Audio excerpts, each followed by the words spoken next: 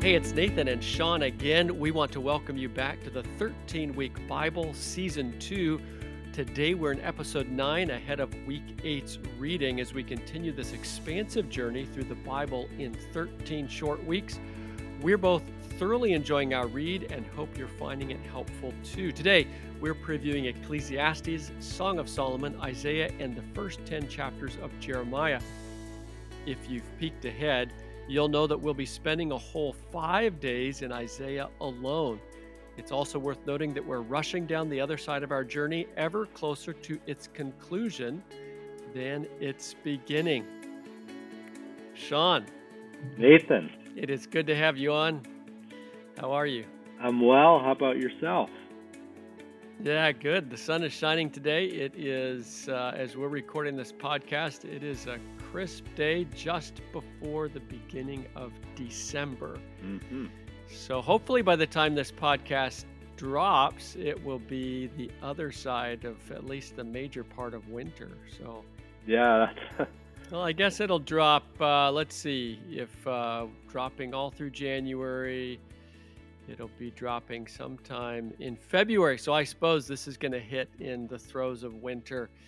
But spring will be not too far ahead when you're listening. So we're hoping that February is treating you well. Yes.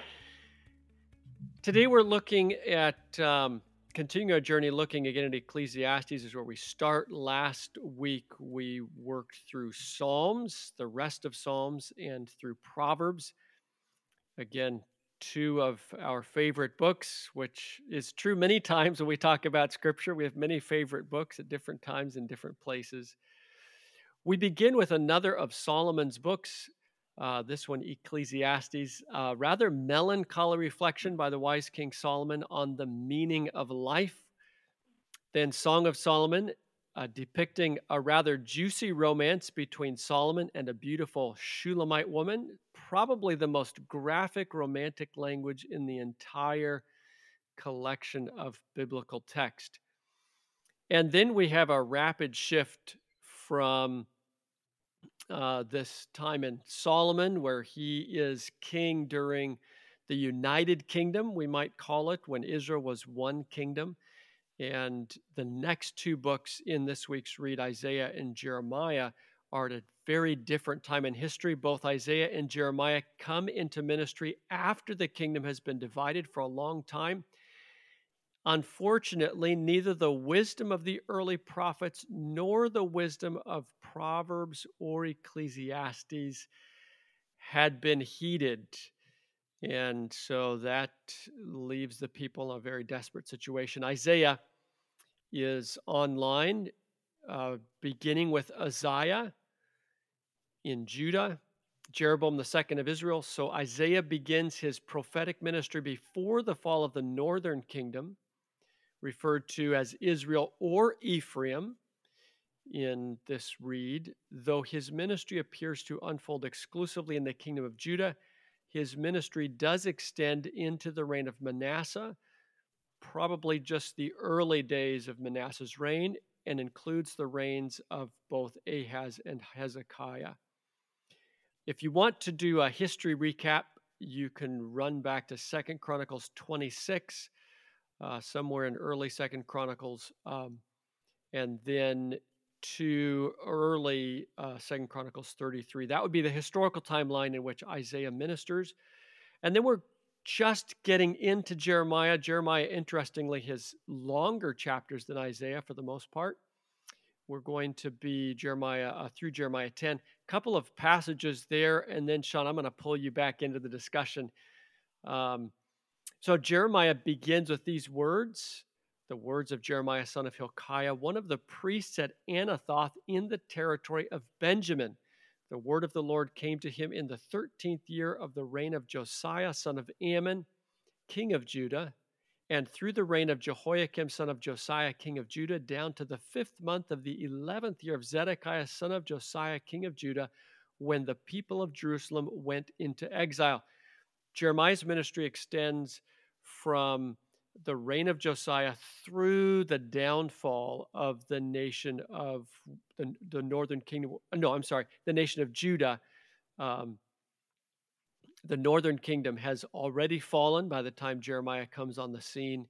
There are references to the northern kingdom in Jeremiah, but those are past tense references, and it is the kingdom of Judah that is facing its end. A couple more lines from from Scripture before we get into the discussion. Second Chronicles 34 makes this observation: Josiah was 8 years old when he became king. Then he reigned in Jerusalem 31 years. He did what was right in the eyes of the Lord and followed the ways of his father David, not turning aside to the right or to the left.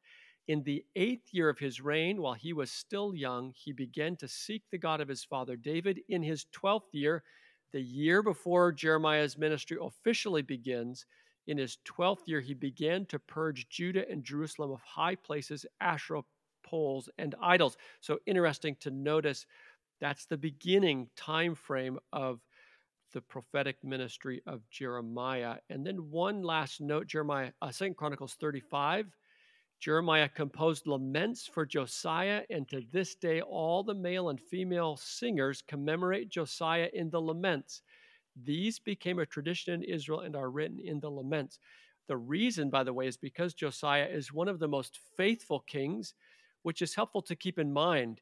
Um, in spite of Josiah's deep devotion, the people are astonishingly wicked and never recover from the reign of, I believe it's Josiah's grandfather Manasseh. And so some really sad history. Let's open the book by jumping back, or this week's discussion, I should say, by jumping back to Ecclesiastes. Shawn, Hmm. that was a long introduction. No, it was Let's good. talk. It was a good introduction because I read these books like a few weeks, maybe a few months back, because I'm a little ahead of where we're recording. So it was a good refresher for me, for sure. Thank you, Nathan, for that. Yeah, no worries. Some Yeah. good stuff coming in. So we're in Ecclesiastes. Hmm. What? How would you recap Ecclesiastes in like a sentence or two? Then we can talk in more detail. But I'm Well, just curious what your first takeaway is. yeah, well, I could say, much like I said about Proverbs, is that I didn't used to really like Ecclesiastes, but I'm also, I'm also person who has tendencies to melancholy as well. So um, I appreciate, I've come to a lot greater appreciation of Ecclesiastes, which, yeah, has these little pithy expressions that almost come from a cynical perspective. This is presumably Mm, Solomon, who's gone through his life of searching, I guess you could maybe say it, where he is trying to find the meaning of life, trying to hmm ascertain what brings fulfillment and purpose. And he basically is like, I've tried it all and I didn't find much to satisfy me.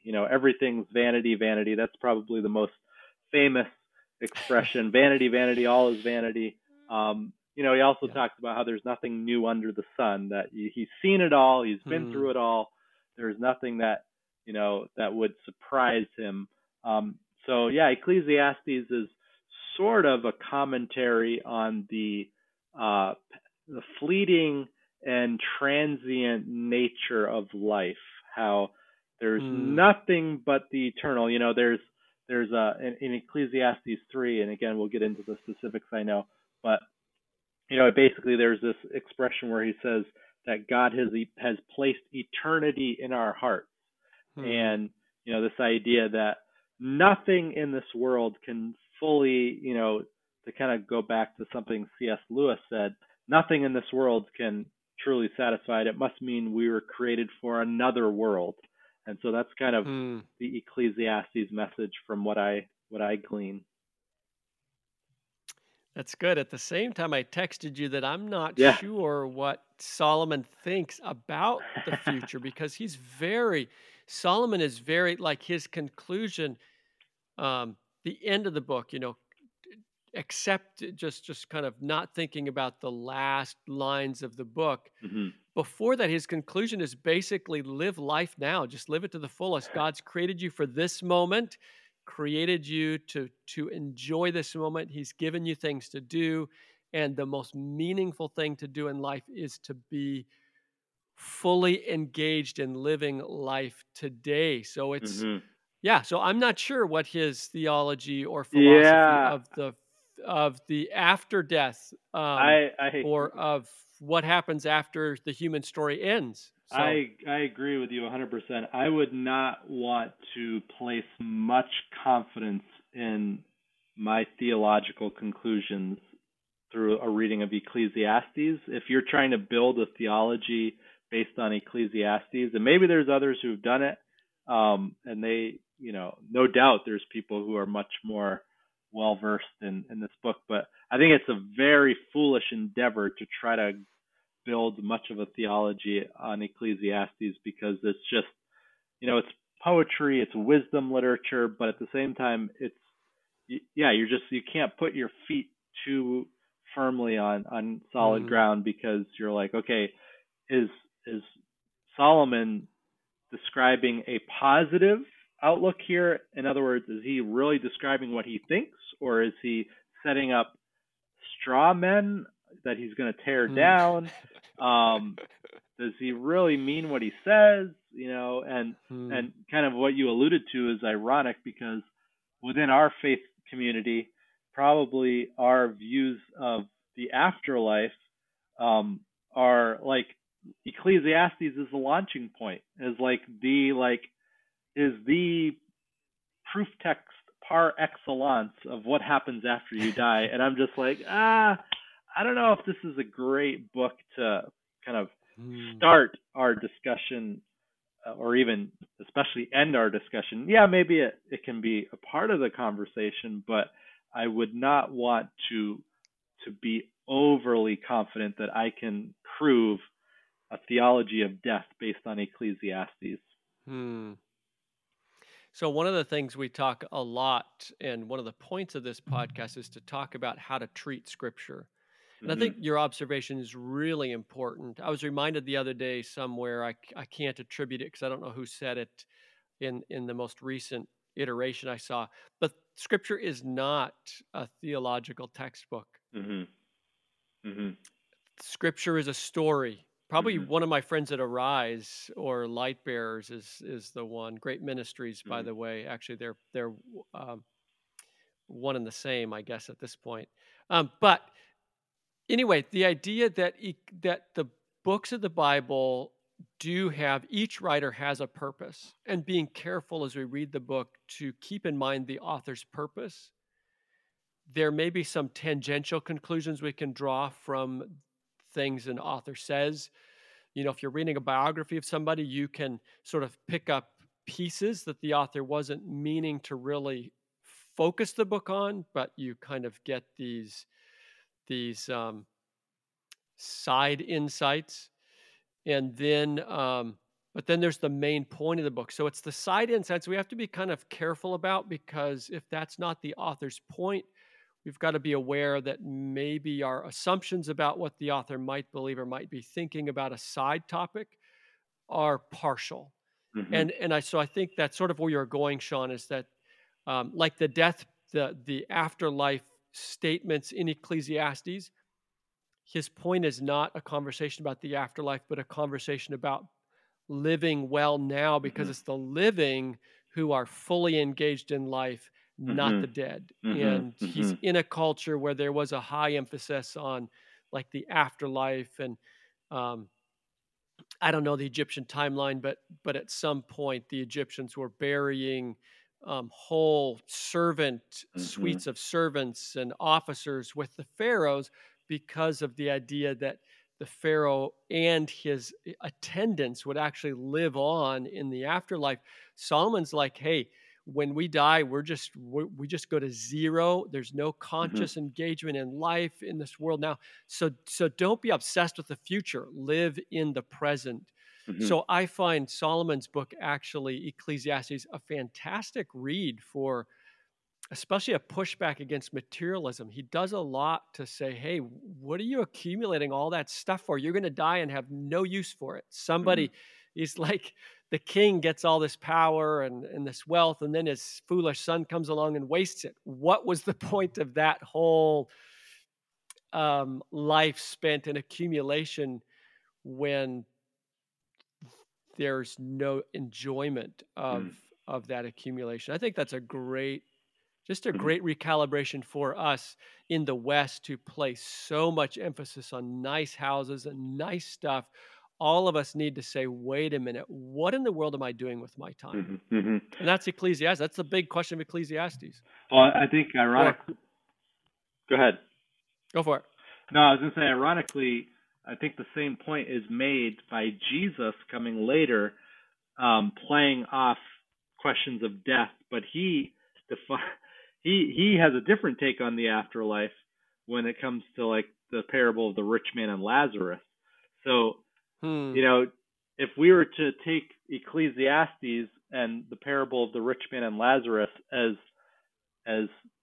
explicit, systematic explanations of what happens after you die, they would be polar opposites because Hmm. Hmm. Ecclesiastes says the dead know nothing. Jesus comes along and says, "Hey, there's a rich man who died and he was in the bosom of Abraham and all this stuff." But that's not the point of Ecclesiastes. That's not the Hmm. point of Jesus' parable. The point is, as you said, what are you doing in this life, right? Because Yeah. the Yeah. rich man had squandered his wealth on himself instead of helping other people. Hmm. Where again, Solomon is trying to tell us to make the most of this life and to Hmm. even this is where we get the expression eat, drink, and be merry, for tomorrow we die. Right? It's like, okay, we Right. tend to think of that as a wrong way of thinking, but Solomon kind of is like, make the most of it. Make the best of Right. your life Right. now. That said, he did say that basically wise people prefer funerals to parties Mm. Mm. because funerals have a way of refocusing, Mhm. keeping us grounded, that parties can kind of leave us sort of forgetting about life and being careless. And he's like, Mhm. actually, it's the funeral that helps you kind of stay Mm. focused Mm. on what Mm. matters in Mm. life. Mhm. Mhm. So I have a question for you. Yeah. How would you define meaning Mm. as you see Solomon kind of understanding, as you think through the book of Ecclesiastes? What do you think Solomon has in mind when he thinks about what is meaningful? Mm. Well, can I cheat and just kind of point to the last verse of That's fine. the Cheat. book? I mean, he says it, I think, in the last verse of the book, or last two verses. Let us hear the conclusion of the whole matter. Fear God and keep his commandments, for this is man's all. Hmm. For God will bring every work into judgment, including every secret thing, whether good or evil. I do think you can build a Hmm. theology out of that, by the way. That, like, there's Yes. going to be an inspection of your work, and Yep. God's going to even bring the secret things into judgment. So this Hmm. is not to promote a fear-based or shame-based religious approach, but just to point out the reality that yes, we should make the most of this life, but it does have an eternal context that Hmm. our work, Hmm. our efforts, our lives will have eternal effect. And so Hmm. meaning I think comes via our the degree to which we align with God's eternal purposes, God's eternal rhythms and life, law, if you will. Like, he Hmm. says, keep his commandments. This is man's all. So the degree to which we align ourselves with the design of God's moral universe, I think, is the degree Hmm. to which we can experience meaning in this life. Yeah, I think that's a great observation, and it's in line with what we've seen, that Scripture is very focused on, um, yeah, and I would say concretely focused on how we live, like our moral interactions with fellow human beings. That's like a very, it's a central piece to the human story, is concretely, not philosophical what we believe, not theological what we believe, even though those things have an impact, but concretely, how am I interacting with and responding to my fellow human beings? And how am I concretely interacting, responding um, to God. Absolutely. Good. All right, so we got to move on, but Yeah. before we move out of Ecclesiastes, I wanted to just mention one of my favorite passages is in 7, and Solomon says, "Do not be over righteous, neither Mm, be over wise. Why destroy yourself? Do not be over wicked, and do not be a fool. Why die before your time?" mm, I just think it's a mm, fascinating mhm, where Solomon specifically calls out extremes. He's not advocating for actual immorality, but he is saying, listen, don't be so consumed in in um, in being super wise, super righteous that you're impractical. Sort of the saying is mm, too heavenly minded. mhm, This is the kind of the extreme head in the clouds thing. And someone's saying, listen, don't get carried away on one side, and don't throw your life away in evil either. And so his conclusion is, do not let's see, it is good to grasp the one that's doing good and to not let go of the other. Whoever fears God will avoid all extremes. That's the bottom line, is this call to not be extreme. And I, mm. I just love that, those words from Ecclesiastes. Mhm. Very good. So Song of Solomon, I have no notes for Song of Solomon. It is a Well, you are in luck it because is a steamy book. at one point I was intending to study the Song of Solomon for potentially a PhD in Old Testament studies. So I know everything All right, about the Song of Solomon. No, I'm just kidding. good, good. Let's hear it. It's Let's been a hear it. while. I don't know much. I'm just being a I was going to study it though for my PhD work, but Okay. no, it's an amazing amazing book that of course doesn't talk about God anywhere. There is one occasion where it kind of uses the Hebrew word Yah, shortened for Yahweh, which makes has some allusion to God, but it's basically, to put it in these terms, it's a secular romance poem. Really, I mean, that's what it is to a large extent, which has caused people to scratch their head throughout ever since Hmm. it was read. One Hebrew rabbi, Jewish rabbi, however, described Song of Solomon as the holy of holies when it comes to Hmm. the Hebrew Bible. Like it's the throne room of God, so to speak. And so many people have interpreted it differently.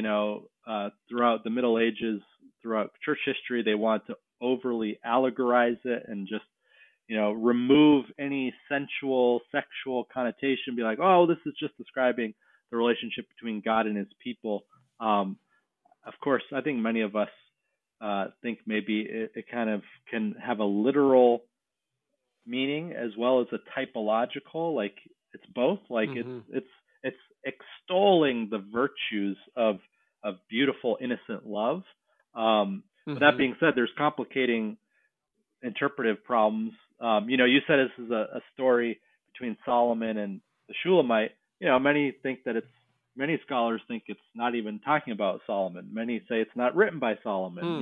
et cetera, et cetera. We won't go into all those details, but at the very least, I would say it does it does um, it does legitimize, I believe, the beauty of sexuality for its own sake. It doesn't Hmm. have to Hmm. have some deeper theological connection like many of Hmm.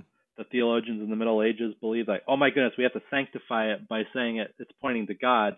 Um, Romance, sex, you know, these things are legitimate in their own right. And it's just, I think, Hmm. praising the virtues of beautiful relationship between man and woman. Hmm. That's good, and that's where we'll leave Song of Solomon. I will say that when I was an undergrad at Andrews University, my undergrad teacher in Old Testament, he, with no hint of irony, said that you are not allowed to read the Song of Solomon unless you are married. And of course, Hmm. that encouraged me to run home to my dorm as quickly as I could to read it. So I don't know if he was using reverse psychology to get you to read it, but yeah, there have been restrictions on the Song of Solomon in various Hmm. religious communities because of the graphic nature of it. Yes. Yeah. Quite a book. And I would agree that I think it is within wise treatment of scripture to assume some allegorical application of the Hmm. text. I think that's a fair use of the text. I'm not persuaded that that's necessarily the point. Hmm. Yeah, So but I think that's sort of up for grabs, but what's interesting, and maybe the reader can just have their eye out for this, but one interesting angle from which to come at the Song of Solomon is that there is a lot of terminology that seems to be taken from the sanctuary. And so hmm, it is almost, to some degree, on some level, it is maybe pointing, again, that Jewish rabbi had talked about it's the Holy of Holies.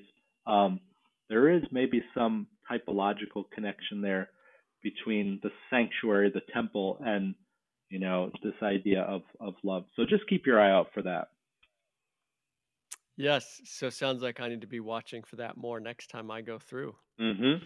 the book. So we are in Isaiah now, Mm.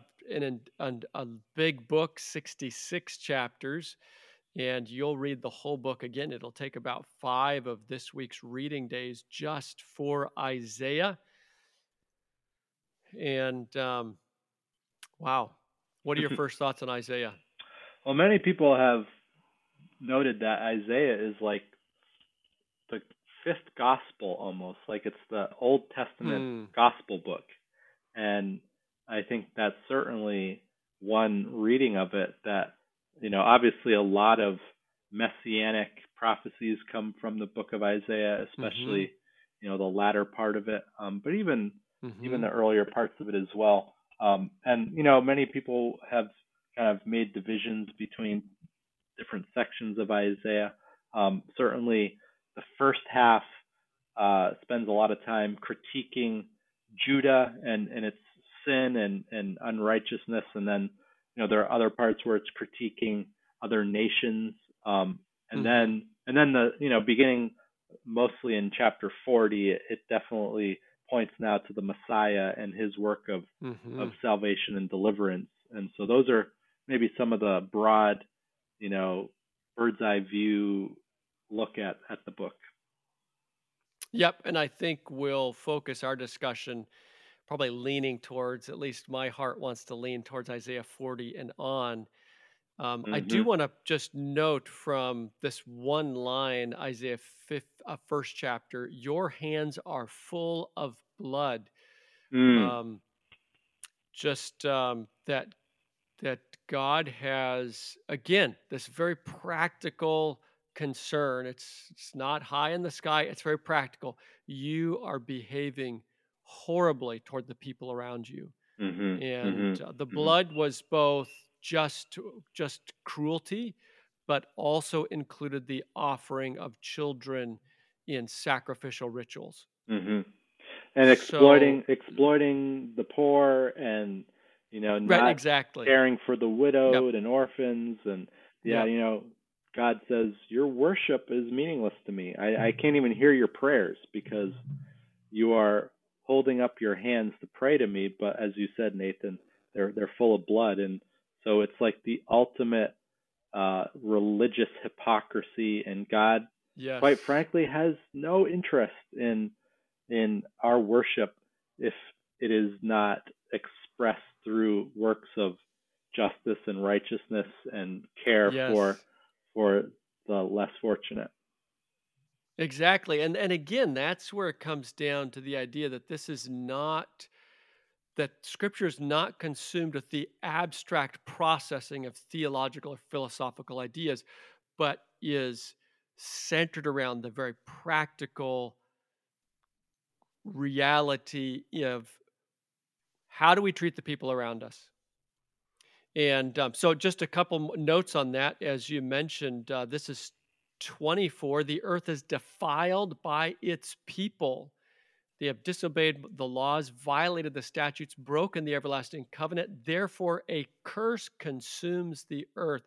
Its people must bear their guilt.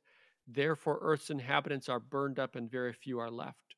So, this is a conversation we've had before about the idea of God, of sort of, is God imposing consequences for evil, or are human beings reaping the consequences of their actions? And I think this Isaiah 24 passage really points toward God stepping out of the picture and saying, okay, you have loaded the train. Now I'm going to stop holding it back. And the actions you've done, you're going to have the opportunity now of experiencing the weight, at least the partial weight of those actions crashing down on you. Yeah, absolutely. I think that's a fantastic point, Nathan. Of course, not to get too far off field here, but just from a theological perspective, I think there's a sense in which it's a both and. Mm, God's justice is God's protection as well. Like yeah, yeah, sometimes yeah. He has to step in and more, directly Yes, act. But yeah, I think it's a yes, fantastic point. It's not an arbitrary imposed right, justice, right? Either way, it's like it's it's not God just making up the rules as he goes. right. It's yeah, there's a implicit and sometimes explicit denigration of life when we act Hmm. and act outside of God's design for the universe. Yep, And so God yep. has a vested interest in making sure that he honors and preserves life, and that's Hmm. where his justice comes in. Yep. And yeah, it's a great point that both are present. One, God's action, especially to sort of to preserve human beings from ultimate consequences, ultimate impact before they've had a time to learn and grow and think through their actions. And so there's a preservative impact as well Hmm. in God's work. Yeah. Yeah, and even not to get ahead of ourselves, but even the greatest messianic prophecy, Isaiah 53, there, you know, one of the passages I just can't get around is that it pleased the Lord to bruise him. Like, Hmm. that's an externally imposed action, it seems. And Hmm. how do we? But anyway, we can get into that a little later. But Yeah, so we're heading that direction. I do want to point out a little late, but just observe that both Isaiah and Jeremiah have very distinct calls to prophetic ministry. mm, Isaiah's call is in chapter 6, Jeremiah's call is in the first chapter, but both of them have rather dramatic calls, very specific calls to their, what, as far as we can tell, is for both of them a lifelong vocation, as a lifelong primary vocation as a prophetic voice. yeah, absolutely. And I yeah, well, maybe I'm resisting making a point here about the famous uh, Jeremiah passage of "Before I formed you in the womb, I knew you." Um, we probably should just let that passage sit without trying to make political statements. Well, But we can hey, maybe touch on that in Jeremiah, we'll though. get there. We'll get there. So Isaiah 14, a great passage to slow down for. In that passage, kind of the veil is pulled back from the human story, and we see the Mm, demonic, specifically Satan, kind of see a glimpse of his work and his origins. So that's a super insightful chapter. Not one we can process more here, but one that's worth thinking about and observing. Um, some helpful things about the human story mm, mm, and the way life is here on earth. That chapter helps to explain pieces of that. mm-hmm. Yeah, absolutely. So, I mean, let's go to 40. I think 40 is, I think we're ready to go to 40. I guess before that, there's this line, one sentence, chapter 32. The fruit of that righteousness will be peace. Its effect will be Mm. quietness and confidence forever. For me, it Mm. just contrasts between the instability, the non sustainability of evil, and the sustainable reality that is the result of righteousness. Mm. Mm. Yeah, that's a great point. So then, before we get to 40, there are some specific chapters related to Hezekiah and his struggle with Sennacherib. And then we get into Isaiah 40. And Shawn, I'm going to give you the first chance to take a First, crack at Isaiah 40 and on, but oh man, wow, that's what a I'm privilege, curious. Nathan. Well, I mean, there's so much. It's Isaiah 40 through 66.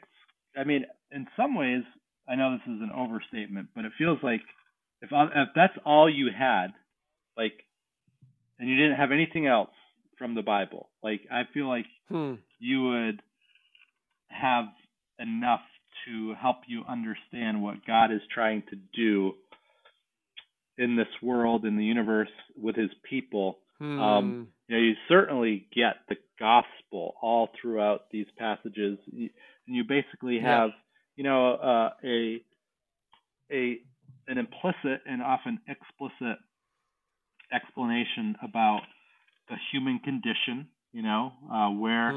Where we are in our iniquity, and yet even right from the beginning of Isaiah 40, it talks about how Israel's iniquity was pardoned. And Hmm. so we see the gospel right there from the get go. But then we have the ongoing explanation about this Messiah that is coming. And there's been debate. Many would interpret, certainly a lot of our Jewish brothers and sisters have interpreted the Messiah not to be the singular individual, but to be really talking about Israel as a whole.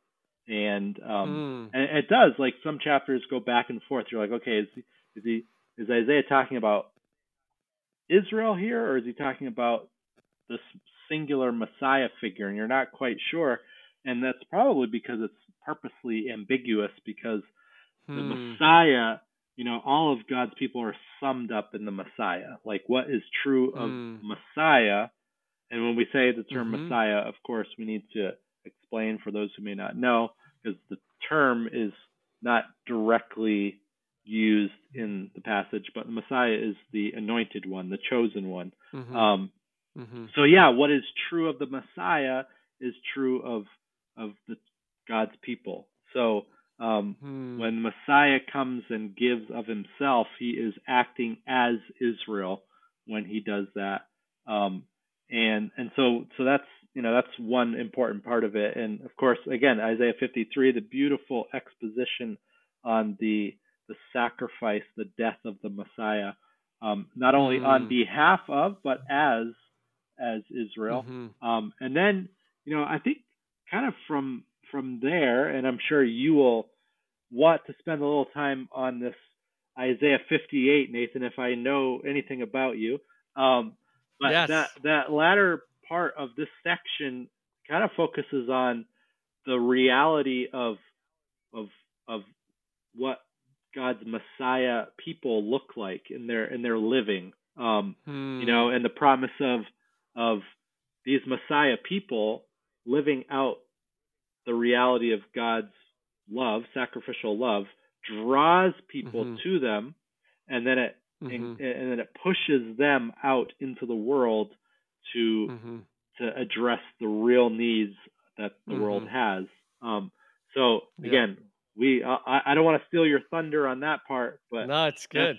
that's what I see as this beautiful. The Gentiles will come; they'll see the light, and Hmm. they will be drawn to it. And and as you live lives of true devotion and fasting, you will be, uh, liberating people from their bonds of oppression and so forth. So anyway, that's what I Yep. see. That's good. That's good. So I'm going to go all the way back to chapter 40. Chapter 40 for me is a fascinating chapter.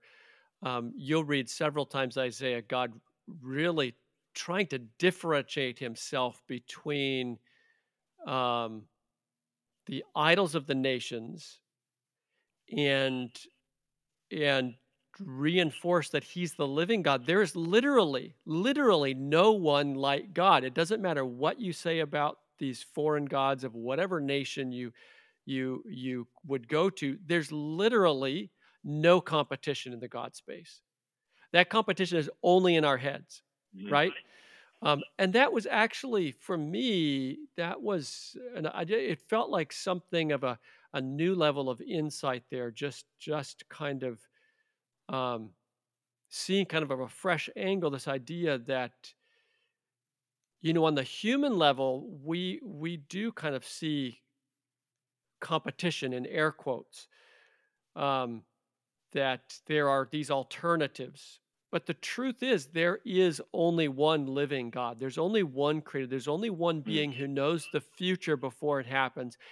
There is zero competition. And I think that it's helpful to keep in mind as we look at the story of Scripture that God is not in a pantheon, one God pushing back against the other. He's it. And the mess is on earth. There is a rebel angel, but he's also created being more powerful, the demonic forces more powerful than us, but not on a God level. They are almost indistinguishable from us if we're taking God in the picture. If we're comparing us and God, angels are probably virtually indistinguishable from us as far as distance in capacity Mm-hmm. and being, In etc. So comparison to God. so that's just Mm-hmm. something, just a really important piece to keep in mind again, that there is only one God. He's trying to Mm-hmm. cut through the noise. Mm-hmm.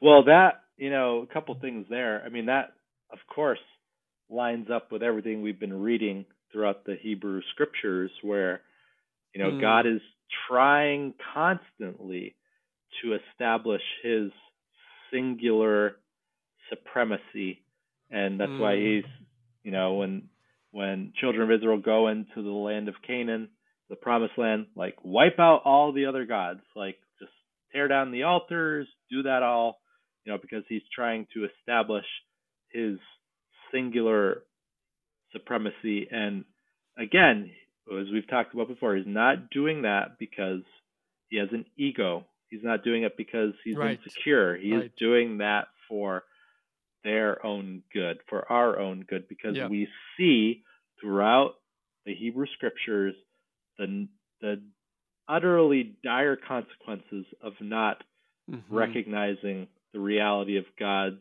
singular supremacy. So that's one thing I think we can see. I think also it sets us up for the astounding nature of what we call, and you and I are coming into this season as we're recording this, into the incarnation. That there is a Yes, yes, singular yes. God, and we skipped Hmm. over it, but prior to, it's where we get that amazing idea that God with us, Emmanuel. This Hmm. comes in the Hmm. first half of the book, that Yep. there will be the virgin shall conceive and bring forth a son, and his name shall be Emmanuel, God with us. Hmm. Like the idea Hmm. that God is unequaled, and yet God Hmm. willingly chose to Hmm. come and be born of a sinful woman is just, Hmm. we can't appreciate the full extent of God's humanity unless we first Mm. understand the amazing, astounding nature of His utter incomparability. So that's an amazing Hmm. distinction there. Yes, and my mind was going not to the incarnation, but just to this idea that this this divine being, which we understand from different parts of Scripture, is three beings who are one in much of what is a mystery to us. Um, the power, the foreknowledge, the creative capacity, and yet the fact that this being is still in conversation with, Mm. still patiently working with human beings who are stupid. In fact, Isaiah 48, I think, Yeah, calls them stupid. yeah. Like, how can you cut a tree down, make your breakfast with it, make your shovel with it, make your house with it, and then make part of it a God that you think is somehow supernaturally intervening in your life?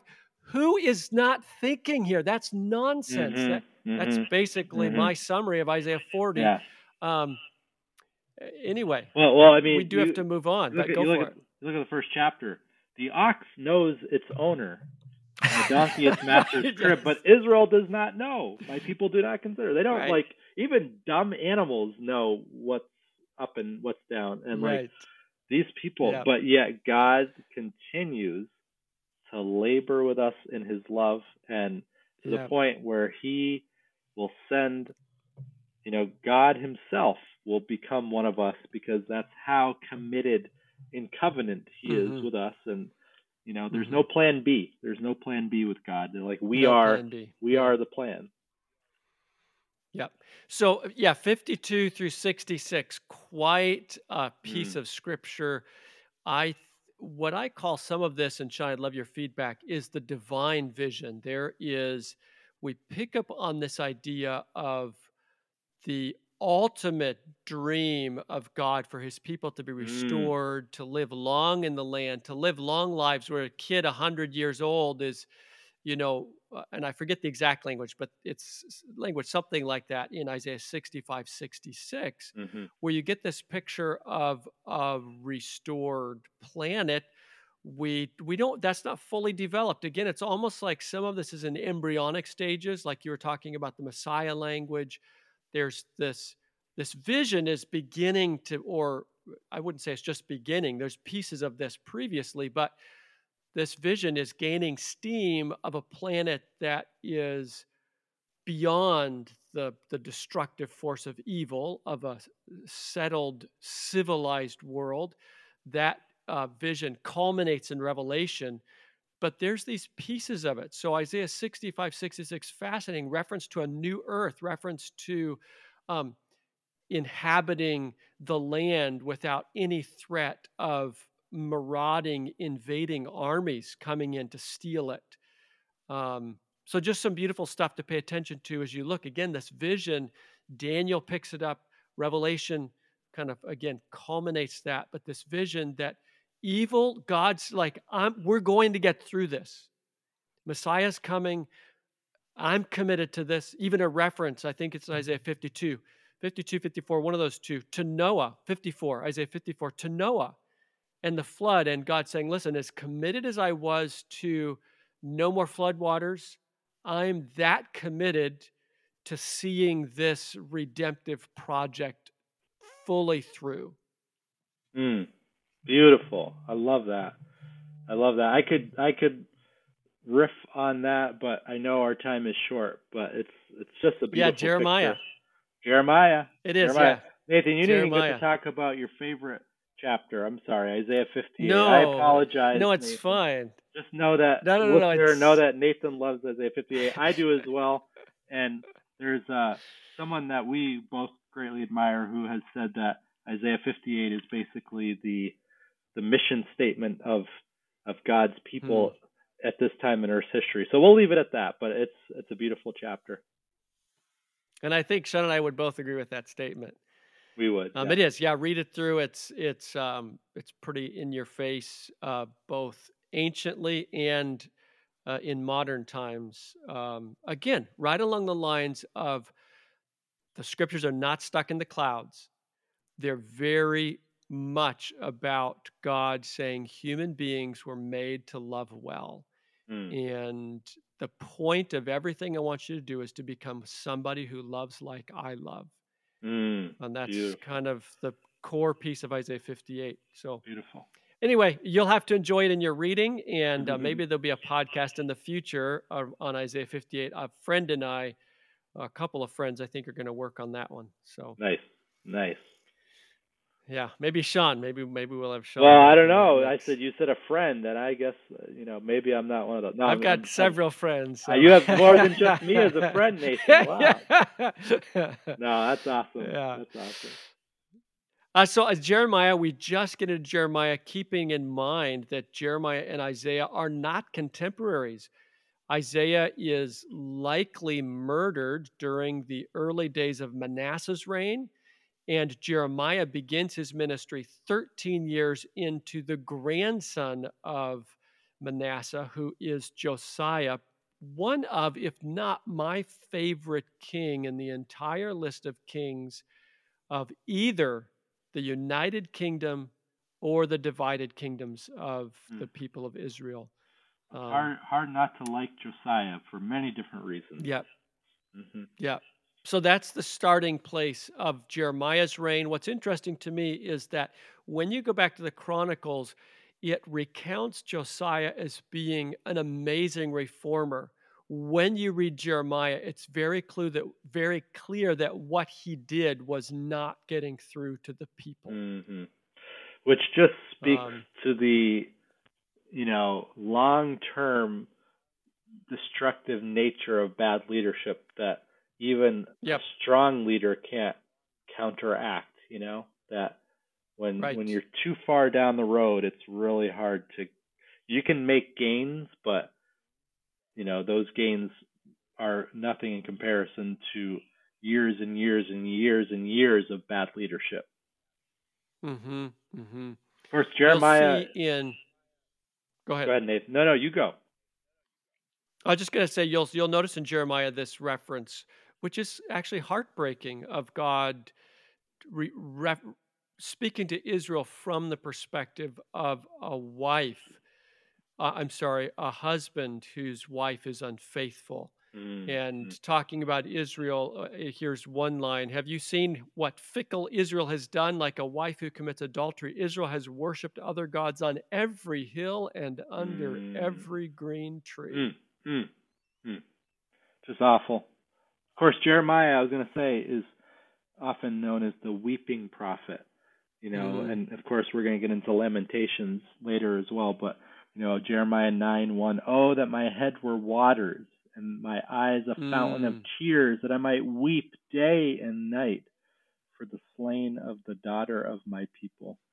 So there's just so much mm, pathos and emotion that is coming out of Jeremiah's pen as he thinks about the reality of God's people. And I don't know, it's just, yeah, it's an interesting reflection for our own times, and what is it that moves me about the mm, reality of God's people today. We mm, could go off on that, but yeah, it's just there's and this is a bigger question as well, Nathan, but like these were God's chosen people, and mm, all of this assumes that there is a sense in which God does call specific people, specific groups of mhm, people, and that's why it's mhm, so upsetting to Jeremiah, because these are the chosen people who are not acting according to God's principles of love. But anyway, mm. that's a very interesting conversation in and of itself. Could be interesting to take another season and just follow that theme of chosen people. Would be kind of Mm-hmm. interesting to explore the text, just looking at that singular theme. You Mm-hmm. were mentioning, I don't remember exactly what you just said, talking about, was I Jeremiah 9? Refresh my mind on that. Just about the weeping part. Yes, the weeping. Yes, the weeping part. So in sort of in light of that, here are these words earlier in the book: "O Israel, my faithless people, come home to me again, for I am merciful. I will Mm. not be angry with you forever." So there is the side of God just with call after call after call to his people, come back. Don't do that. You're being foolish and stupid and Mhm. and yet this longing of God's heart saying, listen, come back. Mhm. I'm not going to be angry forever. I really want you back. I want to restore Mhm. you. I want Mhm. the best for you.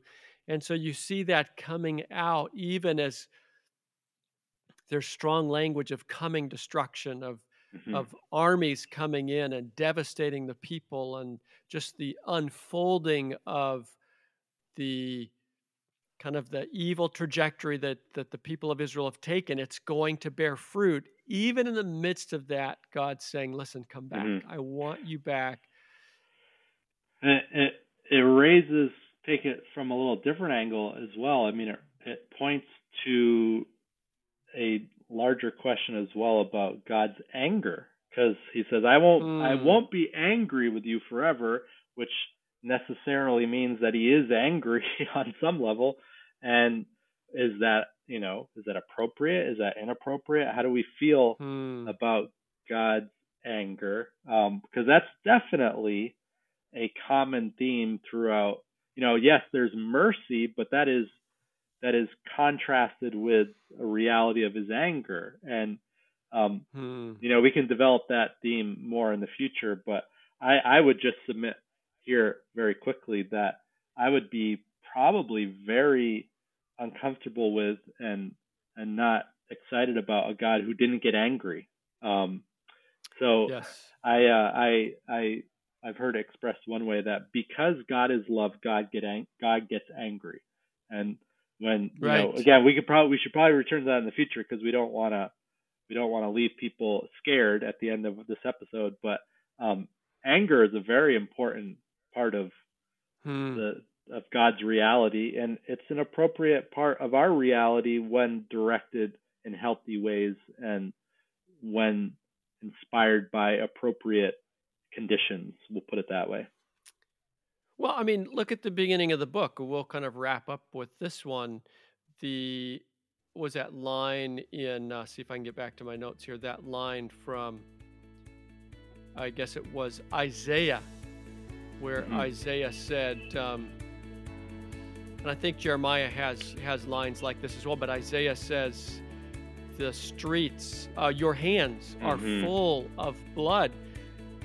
There's no way that a God who loves so much that he would himself come down and join the human family for the purpose of redemption and restoration.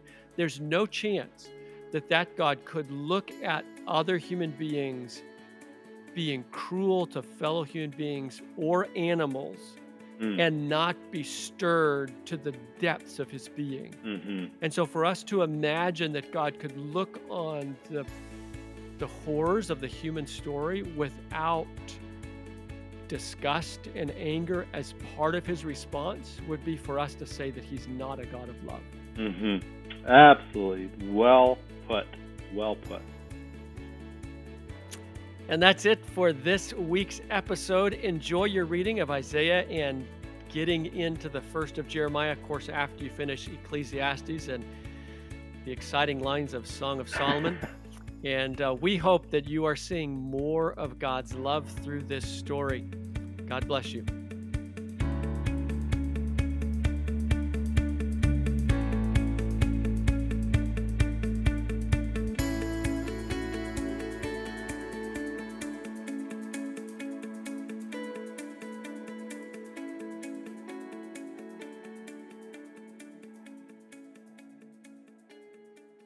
See, experience, live.